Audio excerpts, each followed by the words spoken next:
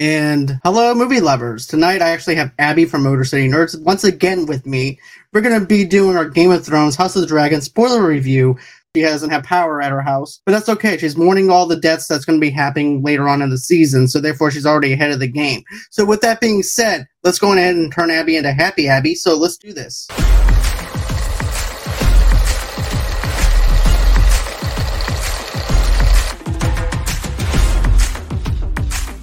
Hey, how's you doing, Abby? Good. Do you know how upset I was that I was like, I am. I'm Miss Tardy. And I was so proud this week. I was like, I got my notes. I'm ready to go. And then right a half hour before, I'm like, it's the right day. I'm good to go. And then literally a half hour before we were supposed to do our review, I'm like, okay, the power clicked off. It's going to come back, right? I don't have to tell John and make him worry. Nope. Now we're 2 days in, still no power. Feels like back in the day whenever I went through Katrina and we didn't have power for over a month or so. So I definitely feel your struggle. Totally thinking about and forgot about real quick was the 03 blackout. What's that? Remember the 03 blackout? Oh, yeah. Yeah, that's how it feels up here right now. We're like, it's crazy. But yeah, I'm excited. I'm excited. We're not going to let that stop us. No, it's not. No, we're not. So tonight, we are actually doing, like I said, our episode 2 review. This is actually called The Rogue Prince, and it actually starts 6 months after Rhaenyra's anointing as basically the heir. And we actually have Daemon, who occupies the Dragonstone and retains the city's watch's loyalty, while Prince Admiral Carragus manaces the stepstones at the Behest and the Triarchy. Okay, so yeah, that's what happened on episode 2.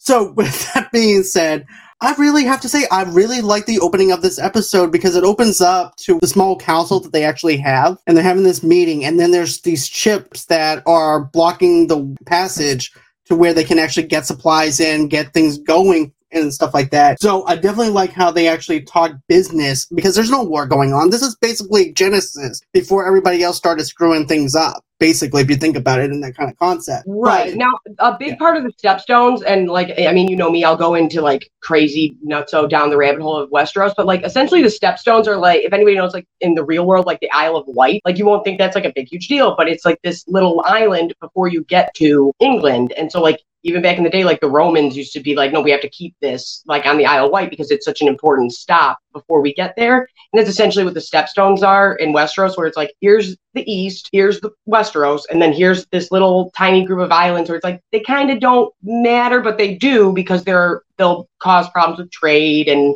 things like that, and all these issues with ports. And so there's always kind of conflict going on down there. But this one in particular is just the East going, hey, let's test their strength and see if they'll do anything and pay this particular person to cause some havoc. Exactly. And the thing that I really liked about this, because here's the thing, I like the character in that where he's trying to reunite the kingdoms to where they become a stronger kingdom. Basically, the king winds up marrying his daughter. So I'm okay, from a political standpoint, that actually makes sense. So I was like, okay, this is actually good. This is someone that's actually trying to help build this king up, especially whenever we saw that he was getting taken advantage of in the last episode. So now we actually have someone that's rooting for him, which is actually a good thing. What was the name of that king? That's the one thing that I forgot. Oh, King Viserys? Yeah, King Viserys. Yeah. So basically now we actually have someone that's actually on his side that wants to help him. And he's like, look, man, it's been a couple of months. You need to remarry. People are going to wonder. And also, too, that's not going to give you any strength if you don't remarry or anything like that because it shows weakness. Exactly. And I do like that. One thing I will praise this for is they're doing a very good job. And I always say this to people that aren't movie people or film people. I'm like, no, you can do a lot with just a line of dialogue. And they did that very well with several things in this of saying oh, my wife has only been gone for half a year. Oh, Rhaenyra's coronation or announcement, that's been half a year. They did a really good job of going, time has passed without going hey, stupid audience, 6 months has gone by. And I really liked the way they handled that. Right.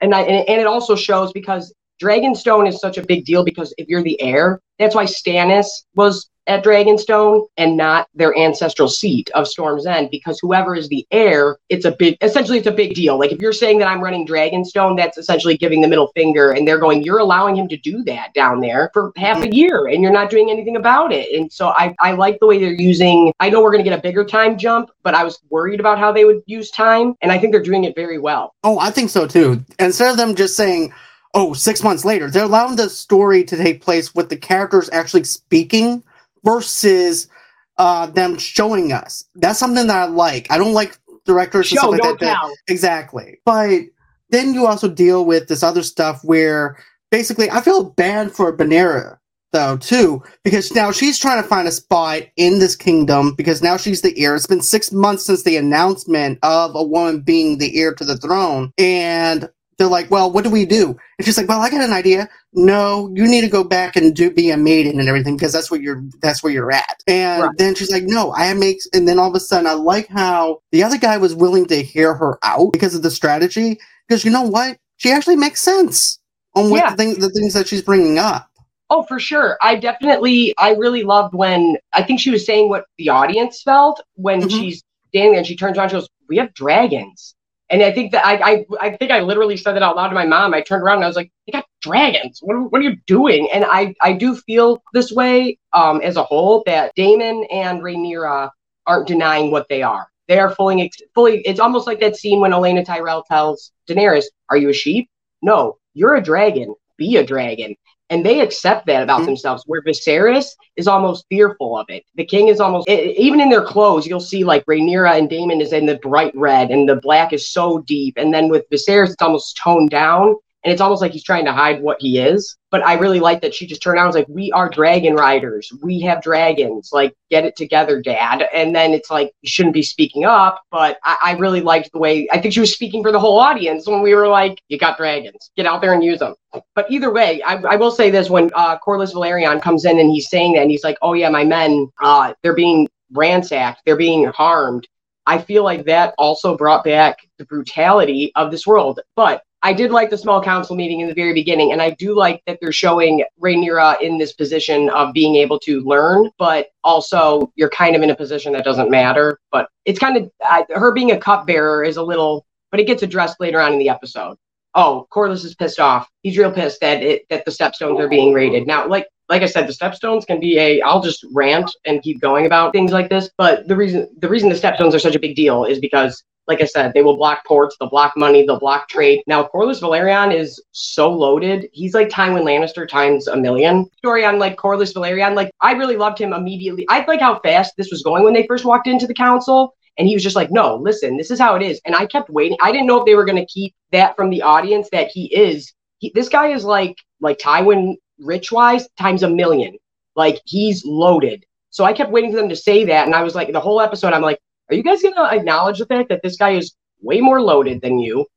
And they did acknowledge it later on, but I'm like, that whole beginning when he comes in pissed, he's like, I'm trying to tell you I need your help, but you really know I don't need your help. And then when he looks at Rhaenyra after she says about the dragons, you start to see who's gonna end up on whose side when we get to the bigger conflict. Right. And that's something that I really liked. I really felt like that he does show that he does have money without the audience having him having to explain it. Because if you have like two fleets of ships and you're trying, I said, you got money. You got bank. So that's my first initial thought. And then the other thing is, you may have money, but guess what? We also have a defense. We have dragons on our side. So therefore, I could actually see the king in a sense. I can actually feel like, okay, maybe he doesn't feel like he needs him that much because of the fact that, the defense is dragons, but what happens if one of those dragons get killed? That's also another thing so you need someone on ground, in the ships, in the fleets, fighting. You also need people in your kingdom fighting at all fronts. And that's what he's telling them. He's breaking it down to him. For sure. And there's definitely, that's the thing, like, I'm such a freak about this stuff that I'm like, I don't want to spoil anything I don't know. I don't know how much they're going to do and everything like that. But I do know they said there's going to be 17 dragons in this. And so there's a lot flying around, and there's a lot on both sides eventually down the road. But there's a lot without, like I said, I'm trying not to give things away without going into too much detail. There's a lot of instances prior to this, like in Westeros, where like the reason that the Martells' words are unbowed, unbent, unbroken is because they never lost to the Targaryens. They came up with a strategy, even though they had no dragons, to keep them at bay. And they were like, it doesn't matter. So it's like there are instances of that happening. And Corlys knows it's not just dragons that win things. And even us who watch Game of Thrones know that. Like, we watched that happen with Daenerys. Dragons weren't invulnerable. Like they can in fact die. Yeah. And not only that, but even the Ice King himself used the dragon against her as well. So, that's another thing that just because you have dragons does not mean that you're untouchable or anything. And not just that. I don't know how many people picked up on this, but if anybody who's over on my channel knows, I feel so bad because I had somebody comment. They were like, now that I've watched your videos, I can't not hear you saying this person is a dirty, sneaky rat. And I'm like, dear God, how many times have I said that in that video? But I'm like, like I said, I'm trying not to give things away. I'm like, I feel bad. I don't want to give them away. This is a spoiler review. So that's true. And I'm just like, there's a few things in this where I'm like, okay, we could go with that, but then I'm like, there's a wink to it. But if you notice, I don't trust Maesters, point blank period. No. I think Maesters are dirty rats. I think that the Hightowers are dirty, sneaky rats. And if you notice, when the dragon egg gets stolen later on in the episode, and we'll get to that, they don't call it a dragon. They don't call it a dragon egg. They say Daemon stole a dangerous weapon. So it's like they're calling it a weapon, not a dragon. So I'm like, oh, okay, sneaky. I see what you're doing there because that's a threat, and I get that. I understand, but I thought that was very interesting, and it's really subtle. So I was like, I didn't pick up on it till my second watch through, and I was like, oh, you didn't even. You're like, oh no, he's got a dangerous weapon, and I was like, oh.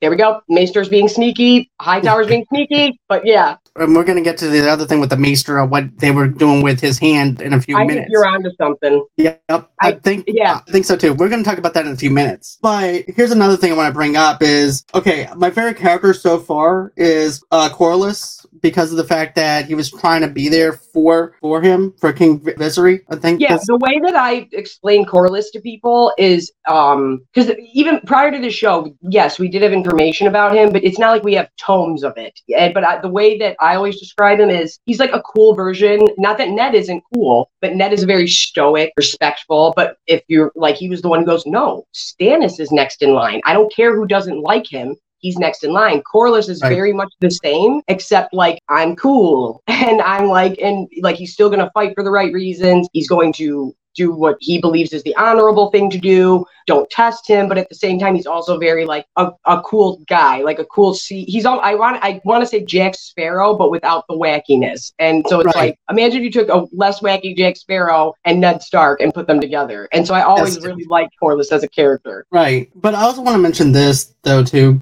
because this is something that I really found fascinating. Whenever we actually see Rhaenyra going to find a knight that will actually protect her father, and I like how she chose Sir Christian because of the fact that she's searching for someone that has been served in the battle. She's not looking for someone that might be serving the queen or on the sidelines. She wants someone that is right there up front and center, so she's ready to do battle for her father whenever the time is right. Oh yeah, and there's definitely I really appreciated that they showed how political the choosing of the Kingsguard can be, and not just that. I feel like her choosing him, and obviously politically on the surface, yes. That's a great idea. Besides, obviously, you think he's a cutie pie. Besides that, it is smart to choose somebody who has had battle experience and can fight. But politically, it's not the greatest idea that what you just did. And I feel like it's very similar but she thinks she did. And then at the end, I feel like same thing with her dad. I feel like he thought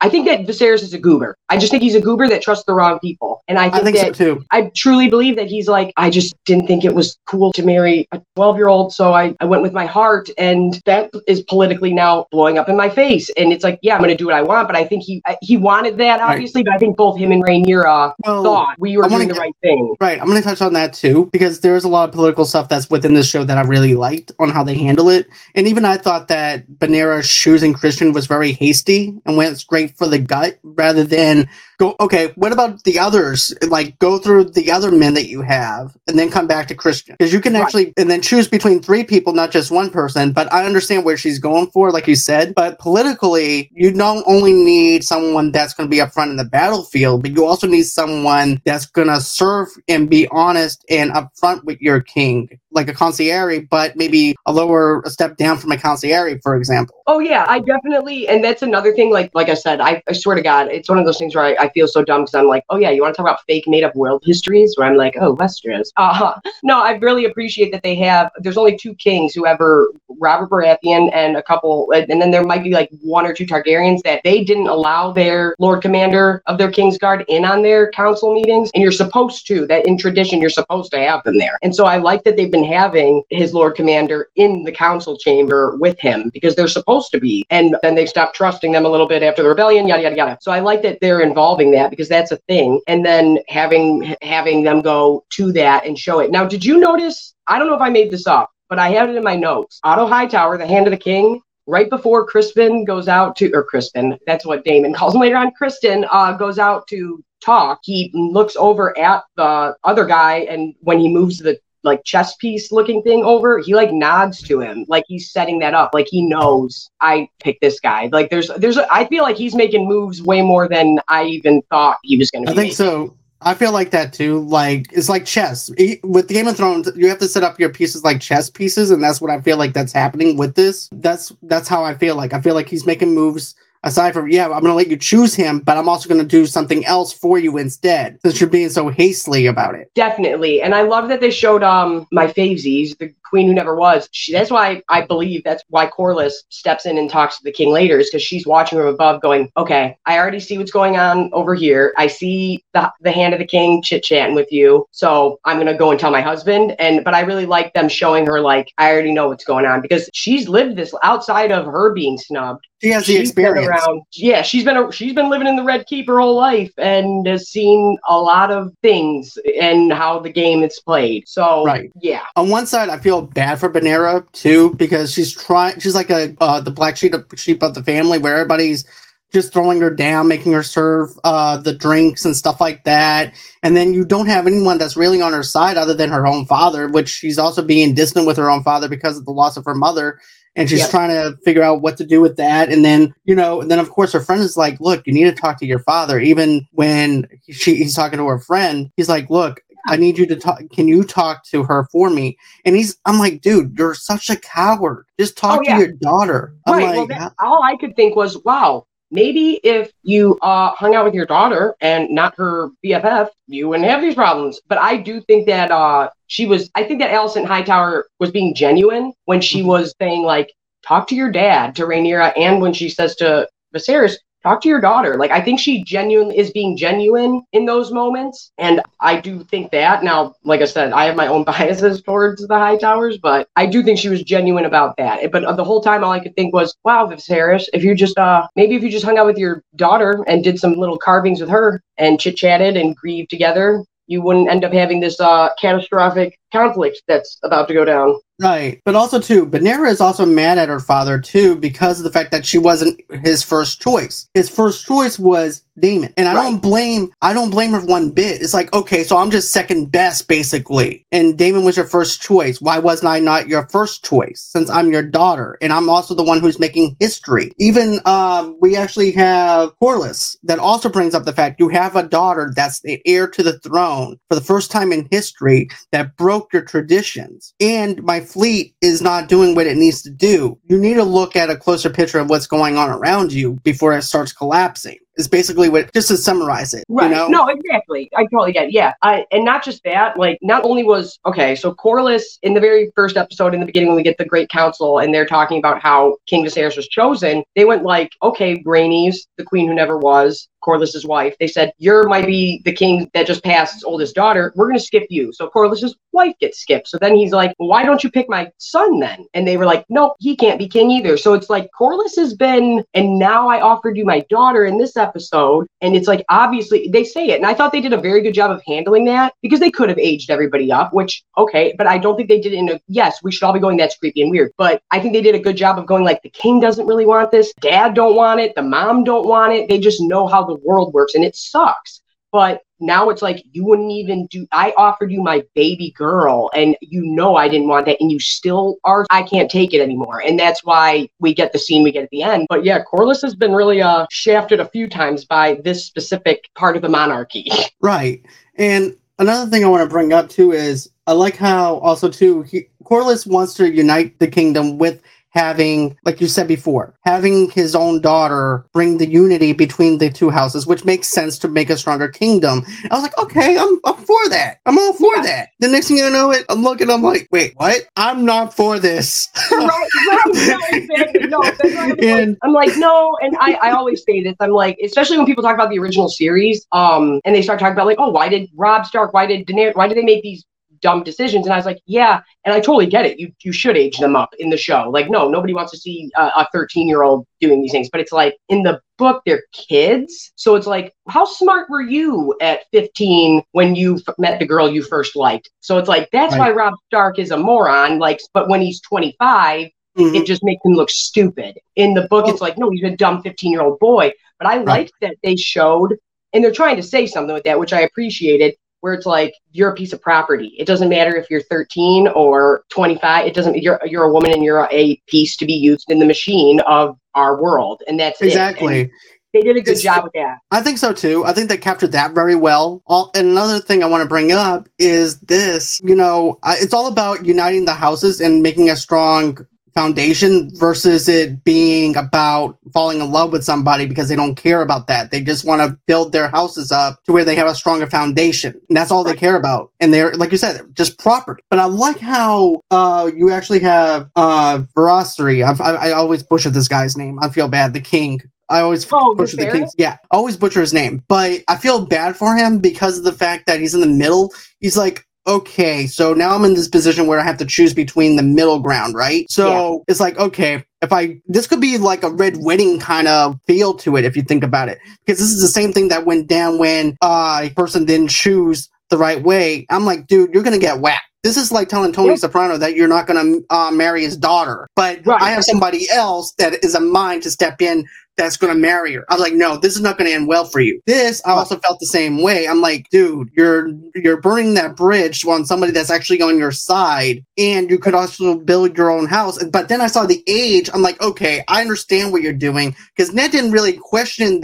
his own motives. You have a king that's very conflicted with his own feelings and stuff like that, that's actually questioning his own self. So that's something I really like about that. No, for sure. I mean, I know I give Viserys crap and I call him a goober. I think he is a goober, and he is like, but I don't think King Viserys is a cruel person. I don't think he's a vindictive. He's not. Like, he's not that. So it's like, and I, like I said, I do like how they handled that. But another thing that I forgot to touch on, but it ties in, is in the beginning when Corlys says, hey, this is going on in the Stepstones and none of them want to step to the east. The reason, and that's what they want to show too, not only to the realm, if this marriage happens, did we show unity amongst us and the two biggest houses, but it shows the East that we are together now. And now the reason Corlys isn't scared of the East is because he's not afraid of the Iron Bank.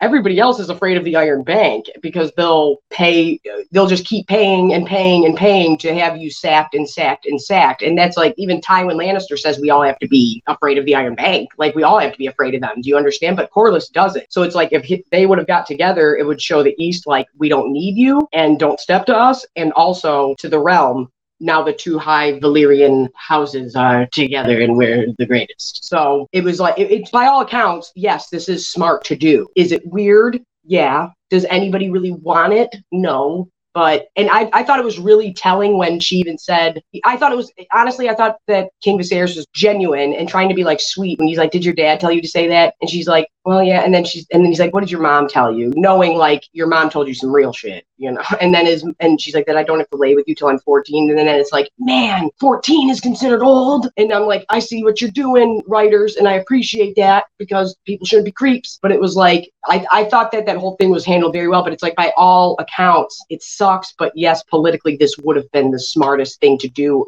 worldwide. Most definitely. And, then of course, you have Brianna who is actually pleading with her father, but do not marry my friend. And then she winds up doing it and then is like, okay. And even her friend was actually put on the spot. It's like, oh crap. Now I actually have to marry her father, even though I don't want to marry her father.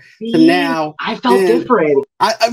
Here's the thing though. If you look at the way that she's looking at him, I felt like that she was more in shock at the fact that it was just like that little bit of a shell shock kind of moment for her. It was like, wait, he's choosing me out of everybody in this kingdom? The kind of thing is what I'm getting from it. I really liked, I feel like, because I don't want it to come off, because I feel like even when I do my reviews on my channel, I'm like, I just want to preface this by saying I don't think any of this is okay. But I'm like, I feel like by the end of this episode, I don't think she was going, oh yeah, no, I really want this to happen. I want to screw my friend over. I definitely don't think that was the case. And I don't think she thought, oh, you're going to say this in front of everybody. I don't think that was the case, but I definitely think, especially that scene in The Great Sept when her and Rhaenyra are talking and she says, well, if you're not going to like you, this is where we get to see Alicent Hightower going, I go to the Sept and I pray and I'm a lady. And she's almost like Sansa, where she uses her being a lady as a protection. And it's like, and she's almost telling Rhaenyra, like, just get with the program. This is how it goes. Don't you get it? Just do what they say. It just, and the Rhaenyra's like, no, I'm not going to do that. But when they're in there, you can see her go. Rhaenyra says, how do you light the candle? How do you do that? I haven't done this. Like, obviously, Rhaenyra doesn't do all the lady stuff, and Alicent Hightower does. And there's a little moment where she's walking away, and she says something about her dad getting married, and Alicent Hightower turns around and almost kind of like snaps at her a little bit, and is like, well, he is going to get remarried. Almost like she thought about it already, and kind of, and this, I would call it grooming, is what was going on. But I think that she's genuinely like, I kind of like your dad. And I've already thought about like, oh, what if I could be with him? And then she reins it in and is like, okay, let's go. And I'm like, so by no means am I going, oh yeah, but I think part of her's like, no, I like him and I'm starting to have feelings for him and I'm starting to feel territorial over him. And then she's like, oh crap, what did I just say? And because it's almost like Rhaenyra looks at her like, why do you care so much about my dad getting remarried? And it's off. And I really liked that scene when Rhaenyra starts to cry and Alicent is looking at her, because I got the vibe, and this is after I watched it twice. I was like, this is almost like she's looking at her going, okay, I get to see my friend for the last time in this like vulnerable, we're being friends and we're talking and I don't know what's going to happen, but something big is going to happen and this is going to change soon. And there's that split, scene. Right? Is that split between friends now to where they can't talk on a personal level anymore? Now she has to talk to her at more of a professional level than what she was expected to. Now that she's exactly. And it's weird calling your best friend your mom. Right. You know what I'm saying? But I understand politically it makes sense. But let's draw a little bit away from that a little bit, because I want to talk about this. Damian claims the Targaryen seat is the Dragonstone. Yep. And he also claimed that the prostitute that he's sleeping with is also pregnant. I'm like, no, she's not pregnant. She's faking. And I really liked her. She really jumped up in the ranks of people. I was like, oh, I didn't know if they would. I knew she was going to be a confidant of his. Like, obviously, I don't think Daemon cares about many things in this world, but he does care about his family, and I think he cares about her. I think he genuinely, like, I don't know about love, but I definitely think he's like, I like you and I care about you. But she really jumped up in my people. I'm like, oh, I knew you'd be there, but I didn't think you were going to spit some knowledge that I'm like, oh, I really like you now. And she's like, yeah, but don't put me in your shit. Right.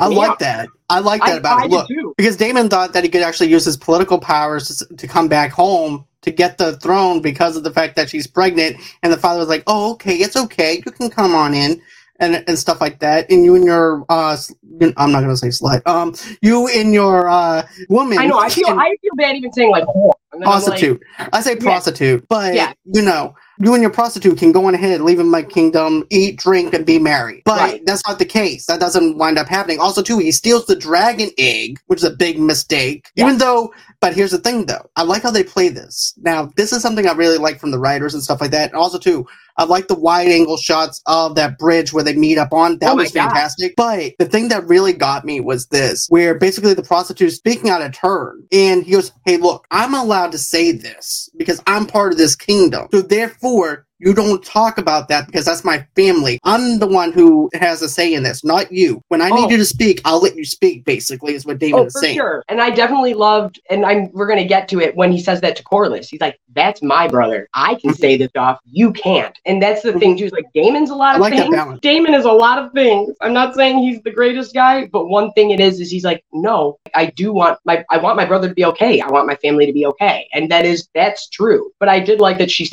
like, you guys play your games and it's your thing. I play around, I end up dead. I don't think you're understanding that. And I thought they did a very good job of going, Damon, you might hang out with the common folk and the gold cloaks and stuff, but you're not one of them and you'll never understand what it's like to be a commoner. She's like, no, I get this life. Please don't drag me. Do you want to have me standing out? I think coming out on the bridge, I'm cool. Being out there in front to piss them off and give them the middle finger, cool. But don't drag me into I have the heir, I'm married. Don't do that. Because I'm not here for that. I'm only here for your own political gain, as long as it doesn't include me into your other family drama. Right. The petty stuff, I'm cool with. Let's go have some fun and piss people off. The serious stuff, saying that I'm carrying the heir, let's not. Because also by taking, there's a reason why. I like the fact though too, she didn't know that he said that, and the look that she gives him is like, you son of a. Right. Yeah.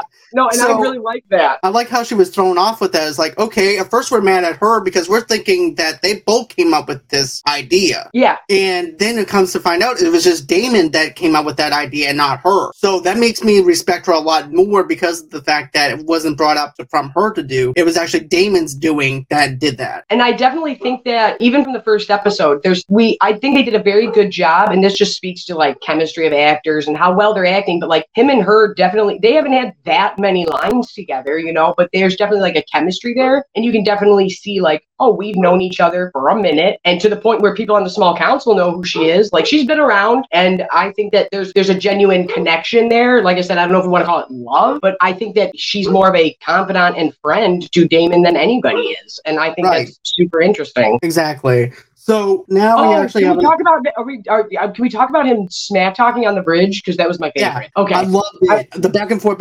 between him and Brianna was just awesome because Brianna comes in like Denarcy does, riding on her dragon, but she has a saddle when I don't get it. Oh, I love it. Oh yeah. I love the saddle. Get ready. Oh, everybody get ready for dragon armor, saddles. These are all things. Oh, see, that's what I'm hoping for. I'm hoping for some dragon armor. But that's what I mean. There's a lot more. Like, here's a little nugget that's kind of fun. When King Viserys and Corlys' daughter are talking, and she says, "Where'd Vhagar go? Where's Vhagar?" And that's one of the biggest dragons still alive. She ends up riding Vhagar, so that's kind of like a funny little nugget of stuff, and that's cool. So it's like there's a lot more dragons rolling around that we haven't seen yet. But I really I can't get over how cool that scene on the bridge was when they both showed up, when we had Caraxes and Cyrax show up. That was sick. But I loved even before Rhaenyra showing up when Damon, the egg, when Damon and Otto are there, and he's just like, yeah, okay. And then when him and I think that he, like, you can see this is where Damon has some fun, is when he's like, Sir Crispin, what is it? And he's like, yeah, how about when I knock you down? And he's like, oh yeah, no, I like you. You're going to be fun to fight with. Like, it's a game. And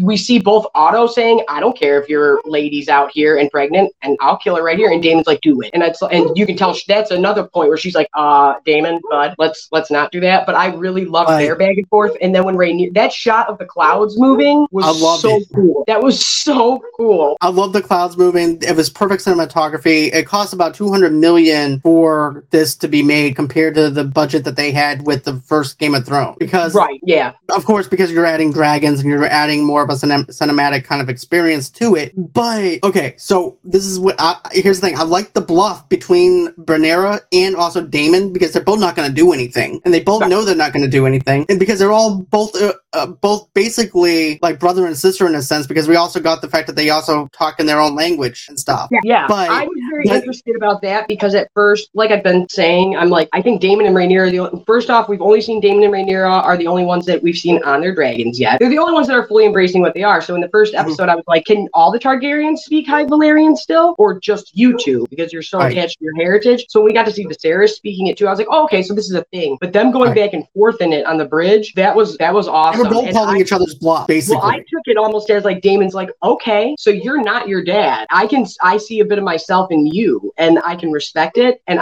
he knows. Here's what I was saying. He knows the boundaries. He knows the boundaries that he can cross. Damon would excel at YouTube or being a influencer. He's very good with the PR and how I look, and he knows how this is going to look when all of these men go back to their camps and go back to King's Landing. So he's like, I'll give the egg to her in front of everybody, and I liked her spunk, and I liked her showing up, and I respect it, but I'm not going to hand it over to Otto Hightower, because no, that's not going to happen. And he knew they'd come for the egg, and the importance of the egg was Targaryens back in the day were always in the cradle with an egg, and normally the dragon would hatch while the baby was a baby, and they would be raised together, and that would be the dragon. So by taking the dragon egg that was with his nephew that passed, who was the heir, you're really showing the realm and the council and the lords and everybody, this is how I look at myself. I'm holding Dragonstone, which means I'm next in line to the realm, and now my heir, quote unquote, has the egg that the other heir was supposed to have. He was just essentially, Daemon was just giving the middle finger in so many ways to everybody, going, come and get me, and he knew how it would look. So I thought he was like, I didn't think you would show up, Rhaenyra, and I kind of like your spunk, and I respect it, and I'll give the egg to you, but not to them. And I know what though? I like how he tosses the egg to her. Like, it had this WWE kind of flavor to it, if you think about it. It kind of reminds me of Edge, where basically it's like, okay, I like you a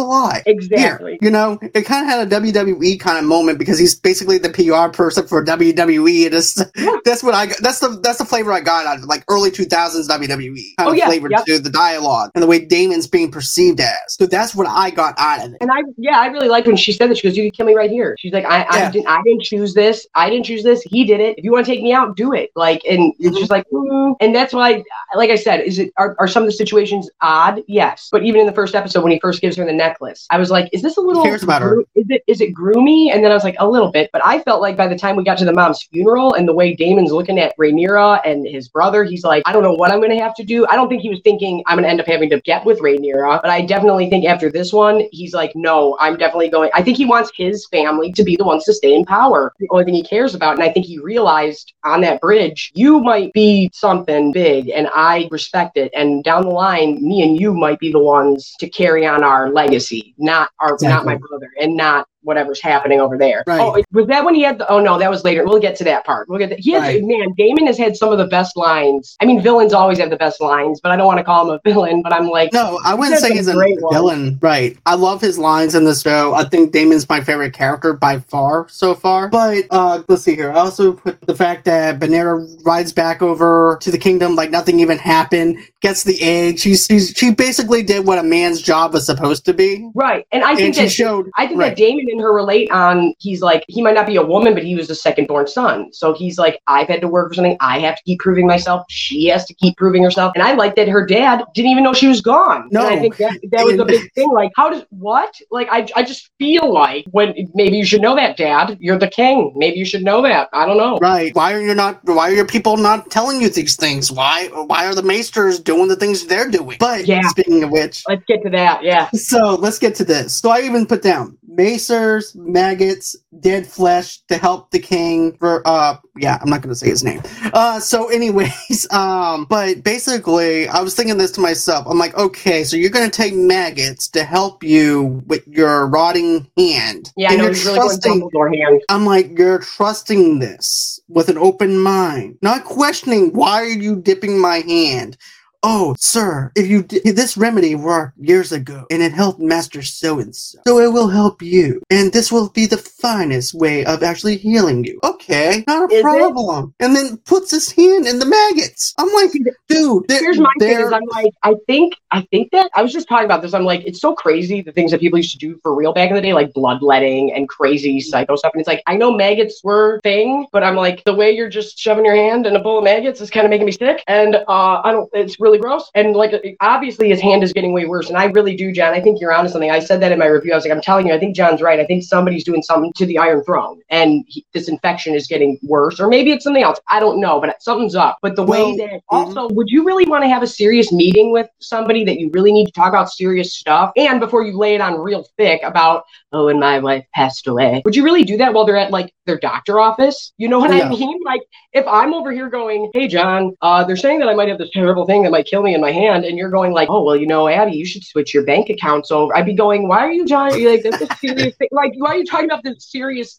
thing while I'm doing this? Why do you care about my money all of a sudden? Why are you not caring about me? Right. Yeah. Or if you were like, hey, can you sign this? And just while it's like, I'm kind of stressing over here, but sure, bud. By the way, what's your mother's maiden's name? What's your dog's name? I need that for reference. What street did you grow up on as a kid? What was your first elementary school? Like, okay, yeah, sure. Let me get right on that while I'm in my consultation with my doctor. Right. But I thought it was odd. I thought the one thing that I thought was strange was but then I was like, or was it some reverse psychology thing? Is when the maester is the one who goes, no, marrying the Valerians is the smartest thing you can do. But I'm like, but then Otto Hightower really jumps in quick and is like, oh, wait. I wish someone would have been there in my grief when my wife passed, and it's like pushing him right into his daughter. And so it's like, I don't know how much of that, but I definitely think those maesters are up to something. Okay, my thing is this. When they mentioned that, I'm like, okay, if he makes this choice, you're benefiting one of the maesters. So maesters are actually looking out for themselves and not looking out for you. So they're like, okay, yeah, go ahead, marry her.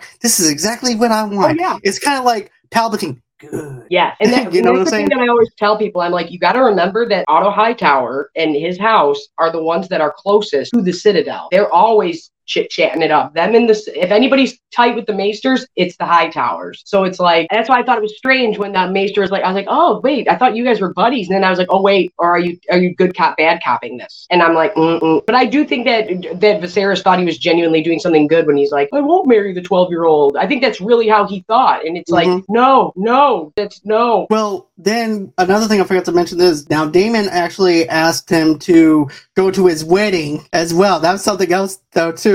So let me get this straight. You stole something from your father, and then now you're expecting him to show up at your wedding with open arms? That's the hilarious thing I found. I found that hilarious. I had to put that in. I had to put that in as like a little side note because I just thought that part was actually funny. Oh, one of my side notes is, and this is something that I really like. I mean, before it gets totally obliterated, and we rarely get to see this in Game of Thrones or in Westeros, whatever, is when I almost said Daenerys, but when Rhaenyra and Viserys have dinner together. And I like that they've showed them have dinner together more than once. Like, this is an important thing that this is a tradition that we do. We have dinner together every night, which I'm sure back in the day that was but it's like they're like bonding in this episode, and they're really having a talk finally, like Alicent wanted them to do. But we never really get to see that slice of life stuff, especially from Targaryens, because we haven't seen none. But I really like that. Besides the plotty stuff going on, we got to see them grieve over the mom passing and them actually like giggle with each other and smile with each other. And she apologizes for speaking up. And he's like, no, it's okay. You'll learn this and that. And it's like, do I think everybody's the greatest right now? No, but I did like seeing that. I thought that was kind of sweet. I do too, because here's the thing. In Game of Thrones and the other series, you didn't have time to grieve because there was a lot of battle going on. With this, they don't have any battling going on. You don't have a lot of stuff going on within itself just yet. Yep. But they're able to grieve. They're able to have dinner together. They're able to coincide and settle their differences, which is something that I really like. Yep. And it gives you more of a personal level with them to make them feel like they're so real. And I definitely think that they're doing a good, because we could make these men extremely unlikable very quickly, depending on how they handle. And that's why I give the writers a lot of credit with how they're handling the people being underage and things like that, and these girls being young. I think they're doing I'm just saying you could hate these guys real easy depending on what they say. And so I don't hate any of them because they've handled it well, but they make a really good job of showing that Viserys genuinely loved his wife. He really does miss her, like sad to be widowed. And I thought they did a very good job of and I think that's why we still can sympathize with him. Because like I said, a couple of these guys we could be like, I really don't like you because weird things are going on politically, but either way, but I do like that we don't hate them. We see that they're all put in positions they don't want to be in. But I do think they do a very good job of showing, no, I did love my wife. But I will say this, I got a lot of comments saying, nope, we hate Viserys because that scumbag killed off his wife like that. And I'm I'm like, no, that's valid. But it was one of those things I was surprised by, because I was like, no, do I think Viserys is the greatest? No, but I was surprised by the amount of people that were like, no, I hate this man now. I hate him. And I was like, oh, okay. And that kind of shocked me. Let's also talk about like the ending now, where we actually get Corlys, I believe that's his name. Yeah. Where we wind up seeing him with Daemon, and I'm like, this is actually like a end credits, like for watching Marvel movies, where you get to see the setup for something else that happens in the next phase. And that's what I felt like. I felt like I was watching this MCU thing. This episode ends.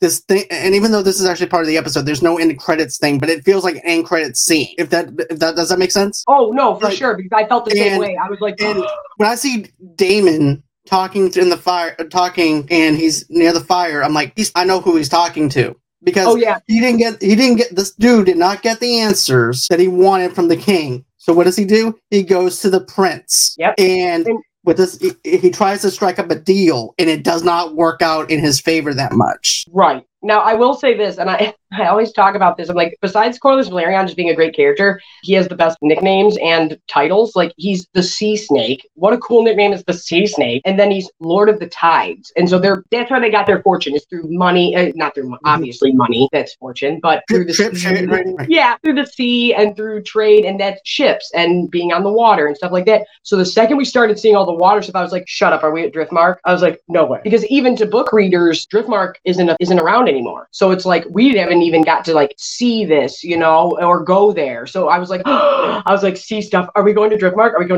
That's what I want. Oh my God, it was awesome. And then when they showed Corlys, I was like, oh my God. And the second the camera started moving, I was like, he's talking to Daemon. I was like, he's talking to, and my mom was like, no, he wouldn't do that. And I was like, no, he's talking to Daemon. Yeah, and it makes logical sense though, because, I like how basically Daemon's like, how does this benefit me? What does this partnership lead to? And does this cause friction within my own family? So he's measuring everything out, while also trying to figure out Corlys as well, right? And trying to find out Corlys' weak points to where he'll open up to him more. I was just glad that Corlys stepped up after Viserys announced, I'm going to marry Alicent Hightower. Not only do I think that was handled very well, I'm kind of old now, but I wasn't a teenage girl that long ago, and that's exactly how you handle it. You'd run out in tears. I have a theory. I just came up with this. I'm thinking that Corlys is going to ask permission. He's going to get rid of the prostitute. I'm thinking that he's going to go on ahead and get his daughter, Daemon, to marry his daughter, so that way he can unite the houses, which is a smart strategy move. Because, okay, the king said no, but you know what? He has a prince. So let's go on ahead and do this deal. And there's also, like I said, I know they're going to cover this stuff. So I'm like, there's also a son. So there's lots of some marriages. Some marriages are definitely going to go down. I'm just going to say that. But that when like I said, I might be old now, but I wasn't a teenage girl that long ago, and I almost thought there's kind of something romantic between Rhaenyra and Alicent. And if not, I always say this. I'm like, I love picked it up in the first episode. Yeah, yes, but I always say this. I love friendship. I think that is an important thing. I don't take the word friend lightly. So I do like when somebody's like, no, friend, this is my friend, and I care about them. And that's still a betrayal. But I thought that Rhaenyra almost cared about Alicent a little bit more than that. And I think that was even more of a betrayal. So the way that she just ran out in tears from the council meeting was like, I was like, no, that's exactly how, no matter who you are or whatever, that's exactly how you'd handle it as a team. You'd be like, oh my God, did this really just happen? But when Corlys just immediately stands up and is like, listen, I am the biggest and the baddest in the realm, and nobody questions it. But then when Viserys said, and I'm your king, I was like, oh shit. But he was like, no, I know what I'm worth. This is BS. I'm out. And then when they cut to the Driftmark part and he's talking to Daemon, it's like, obviously, this is what I mean about them handling time too, is like, you can't just walk. It's not like today. I can't just hop on a flight and come see you in 2 hours. You know what I mean? It's like, no, he had to travel all the way back to Driftmark. Daemon had to travel to him. So some time has passed by the time we get to this conversation between Corlys Velaryon, I think I lost John, and Daemon Targaryen. And that back and forth, I'm not going to lie, and people might disagree with me, I think that was some of the best in all of Game of Thrones anything. I was just hyping up the conversation between Corlys and Daemon and how a bunch of time has probably passed. At least a few months have passed for them to meet up at Corlys's place. And I think that their back and forth was one of my favorite pieces of dialogue in this, not just House of the Dragon, but in Game of Thrones. Just their back and forth was is now in like my top 5 favorite scenes. But yeah, no. What else did we love, guys? So we finally get Daemon. Oh, we got 2 Johns? popping up. Either way, their conversation at Driftmark was one of my favorites. I think that, like I said, I don't want to give too much away, but there's going to be some marriages going on. We get Damon, or we have Corlys explaining to Damon the Stepstones issue going on. And Damon's like, what's in it for me? And don't talk smack about my family. I don't care. And eventually, Corlys, Damon, and others are going to go and handle this situation. And I do think that in the first episode, and even part of this one, we were like, ooh, good, dragons, we're back in Westeros. And we were all geeked. But then when we see the crab feeder, which, what a name, it really brings back how brutal this world really is. And it really brings us back down to, oh yeah, remember how real and brutal this world really can be? And I think they did a really good job of showing that. And it's pretty rough. But I'm trying to see what else I just have a bunch of notes about the Stepstones, and I don't know if anybody really cares about the Stepstones, but I could keep going. But either way, the Stepstones are like, I don't want to say what they're doing is pointless, because it's not pointless, but there's always kind of conflict going on there. And that's why, like I said, it's a big deal. Like, it causes issues with trade and ports and things like that. And you don't want that to happen. You also don't want your people being brutalized, and that makes you look, I run this area and I continue to allow you to come in and just mess people up, and I never do anything about it. You're going to go, their ruler ain't going to protect them. Now, if I come out and I obliterate you, they're going to go, okay, she'll protect them. So we're not going to do that anymore. And like I said, the East is like poking to see how strong are you, Westeros? And that's what they're doing. But I feel like a couple people are getting confused with the Stepstones, because there's several issues that do take place there. This is one that is big. So the Free Cities are paying this guy and this group to go mess people up on the Stepstones. This situation is one out of a few, but they're all not the same. And so later on down the road, we have a conflict, which is the Blackfire Rebellion. And that's why if you rewatch Game of Thrones, you'll hear them talking about the Stepstones, but it's not the same conflict we're hearing here. But the last time we heard about the Stepstones was the Blackfire Rebellion, where Barristan Selmy, Tywin Lannister, Mad King Aerys, Steffon Baratheon, Brynden Blackfish Tully, they all like made their name there. So there's several conflicts that go on there. Sorry, I was just going on a rant about the Stepstones. No, it's perfectly fine. I just, because there's like a few, I know that a few people have been getting confused with, they're like, oh, haven't we heard about this before? Because they do talk about it in Game of Thrones, and like me and you were saying, there's always kind of conflict going on there, but this particular one that Daemon and Corlys are going to go handle, I thought they did a very good job of showing, like, at first we were super geeked of going, hey, dragons, we're back in Westeros, and we were kind of like up here. But then when we get to see what the crab feeder's doing, it really reminded us of like, oh, remember this brutal world that we're in? That's rough, what's going on there. And so it's like, ugh. So they're going to go handle that situation. But another big, there's other conflicts that go on that are separate outside of this one. So I don't want to make it seem like what they do is pointless, because it's not. It's something totally separate. But later on down the road, there's always kind of conflict going on. That's where there's also an issue at the Stepstones later on. And that's where Tywin Lannister, the Mad King, Barristan the Bold, Brynden Blackfish, they all make their name there in another conflict 100 years later. So it's like, if you've been hearing about the Stepstones, it's not the same conflict as the one that they're going to handle here. Exactly. So I think that's everything that we had wanted to cover, right? As far as things go, as far as the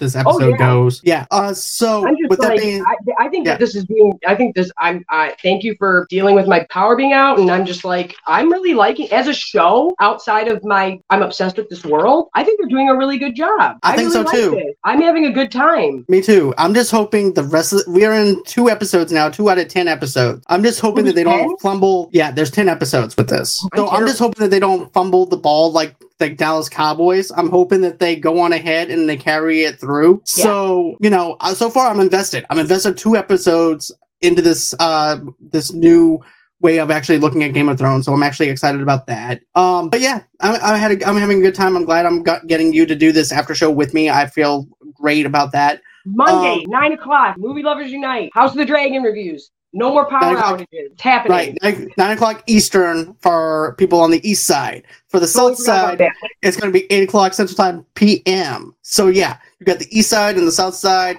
and we're going to be doing this the reviews for Game of Thrones. Oh yeah, on Fridays we're doing She-Hulk spoiler review. I have Will from Conversations About ... podcast, and we're going to be talking about episode 3 of the She-Hulk. That's going to start at 8 o'clock Central Time, 9 o'clock Eastern Time, of course. We're going to do that, and then next week I'll actually have Alex on the show, and that's going to probably be at a little bit of maybe a later time, depending on his schedule. But stay tuned for more stuff from Movie Lovers Unite. Always until next time, guys. Thank you for everyone that's been watching. I do appreciate it so much. Don't forget to click that like button. Don't forget to smash the subscribe button. Don't forget to visit Motor City Nerds over there on YouTube as well. Don't forget to check out our audio-only podcast of Movie Lovers Unite as well. And always until next time, guys, have a great and safe